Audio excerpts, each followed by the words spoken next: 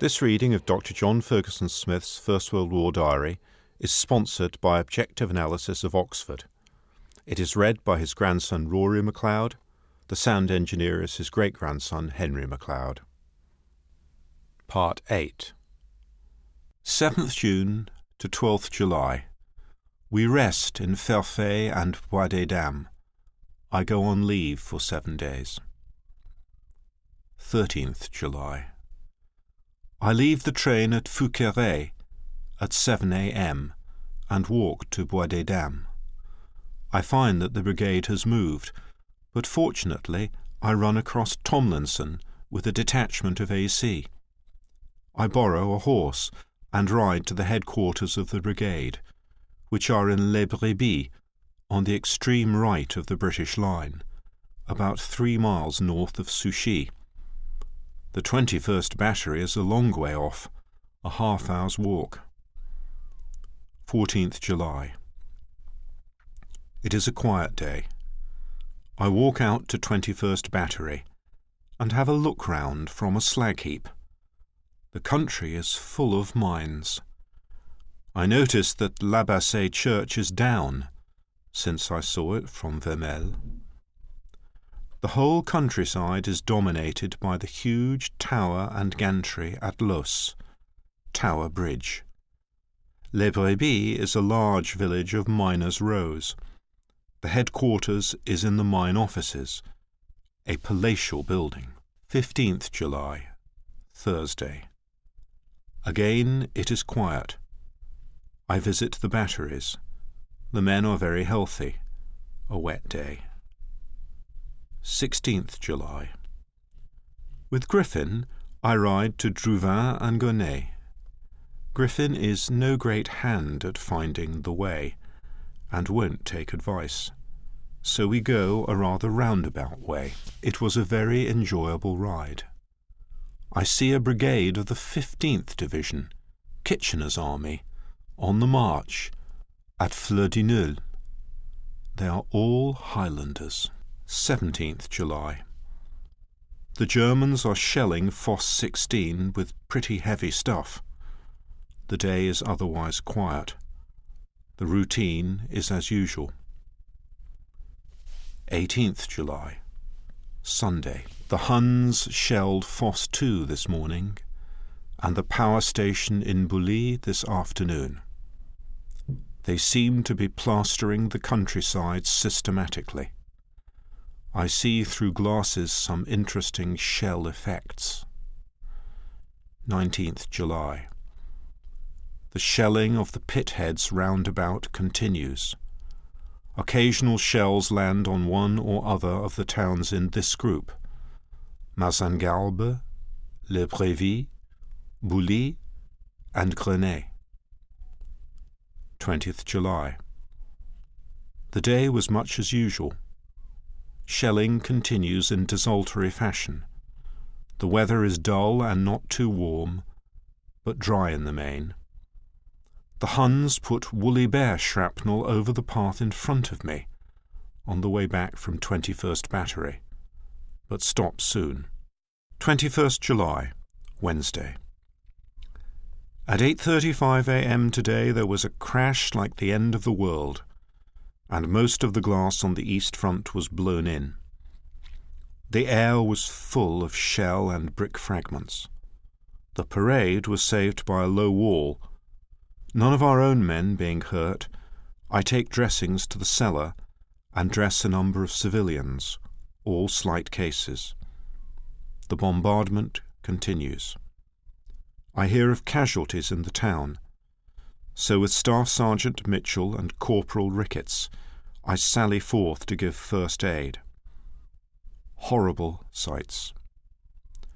At one corner I find 3 dead Indians, and one with a fragment clear through his skull. I dress the wound and send him into the field ambulance, but he died on the way. At the same corner I see a miner with his whole head and body pulped, a little girl beside him with a smashed skull, and a woman lying on the doorstep, disemboweled. Whole houses are lying in ruins from one shell, and there are holes 8 feet wide in the roadway. In a cellar I find a desperately wounded miner. I dress him, and lift him out with the aid of a big Highlander, and send him into the field ambulance. Shells are meanwhile falling steadily, now half a mile away, now quite close, and fragments are flying freely. Fosse 6, where 22nd Battery are billeted, and where they kept ammunition, wagons and limbers, is set on fire. Kindell displays great courage and energy in getting out the shells by hand when the wagons were set off by the fire and disaster seemed imminent. Altogether, about 100 shells landed on the town, mostly 6-inch. I heard that the captain of the Indian troops, who had been with me for a few minutes, was badly laid out just after. Altogether, about 20 lives were lost, and a great many injured. 22nd July. The day was quiet by comparison, though shells are still coming over occasionally. Our guns are retaliating. They are said to have done much damage in Huluch and Los. The 22nd claims to have outed a machine gun emplacement in the Hun first line. 23rd July, Friday. With Cooper, I visit the observation station of 22nd Battery in the trenches. I see the Hun lines through a periscope, but the view isn't nearly so good as from the 21st. A spasm of hate keeps us in the dugout for half an hour. I go home with the 21st. I meet an old friend, Macmillan. In the afternoon I go up to watch shooting by the 21st. Cowan, DeWitt, Bevan and self are in a group when a pipsqueak bursts 40 yards off in a direct line for us, but luckily behind a low wall. We take cover for some minutes, during which a number of shells come over. I saw a little shooting later. 24th July. Quiet day again. 25th of July to 19th September. There are no diary entries. The diary resumes in the run-up to the start of the Battle of Los on 25th September. 20th September. I mount my 3rd star today.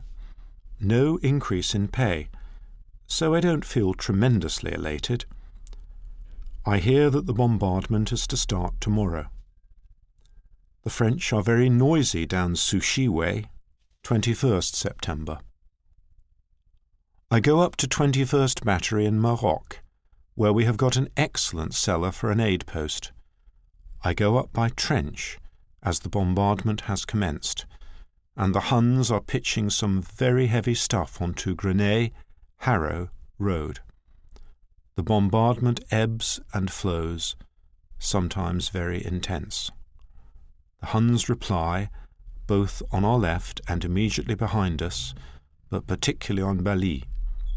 I walk down to Les Brebis in the evening. 22nd September. I slept well in spite of the noise. The day was much as the previous one. Major Pollard looked in for dinner. I played at different times chess, nap and auction, but I find things very dull. There are no casualties. Some shells fell near, and a few fragments came over. The diary ends here. Years later, JFS wrote on the last page of the diary, "The diary is from 9th October 1914 to 22nd September 1915.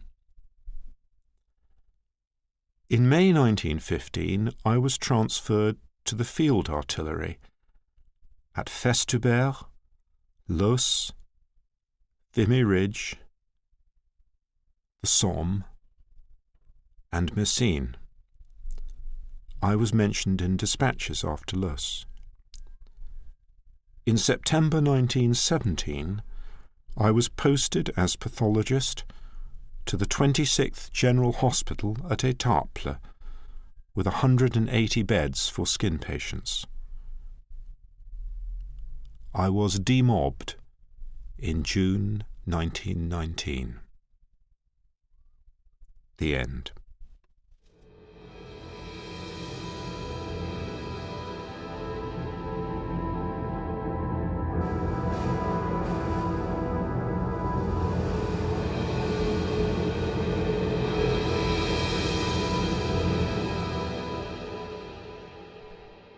We hope you have enjoyed these readings. If you would like to receive the text, please contact me at rorymac9@gmail.com.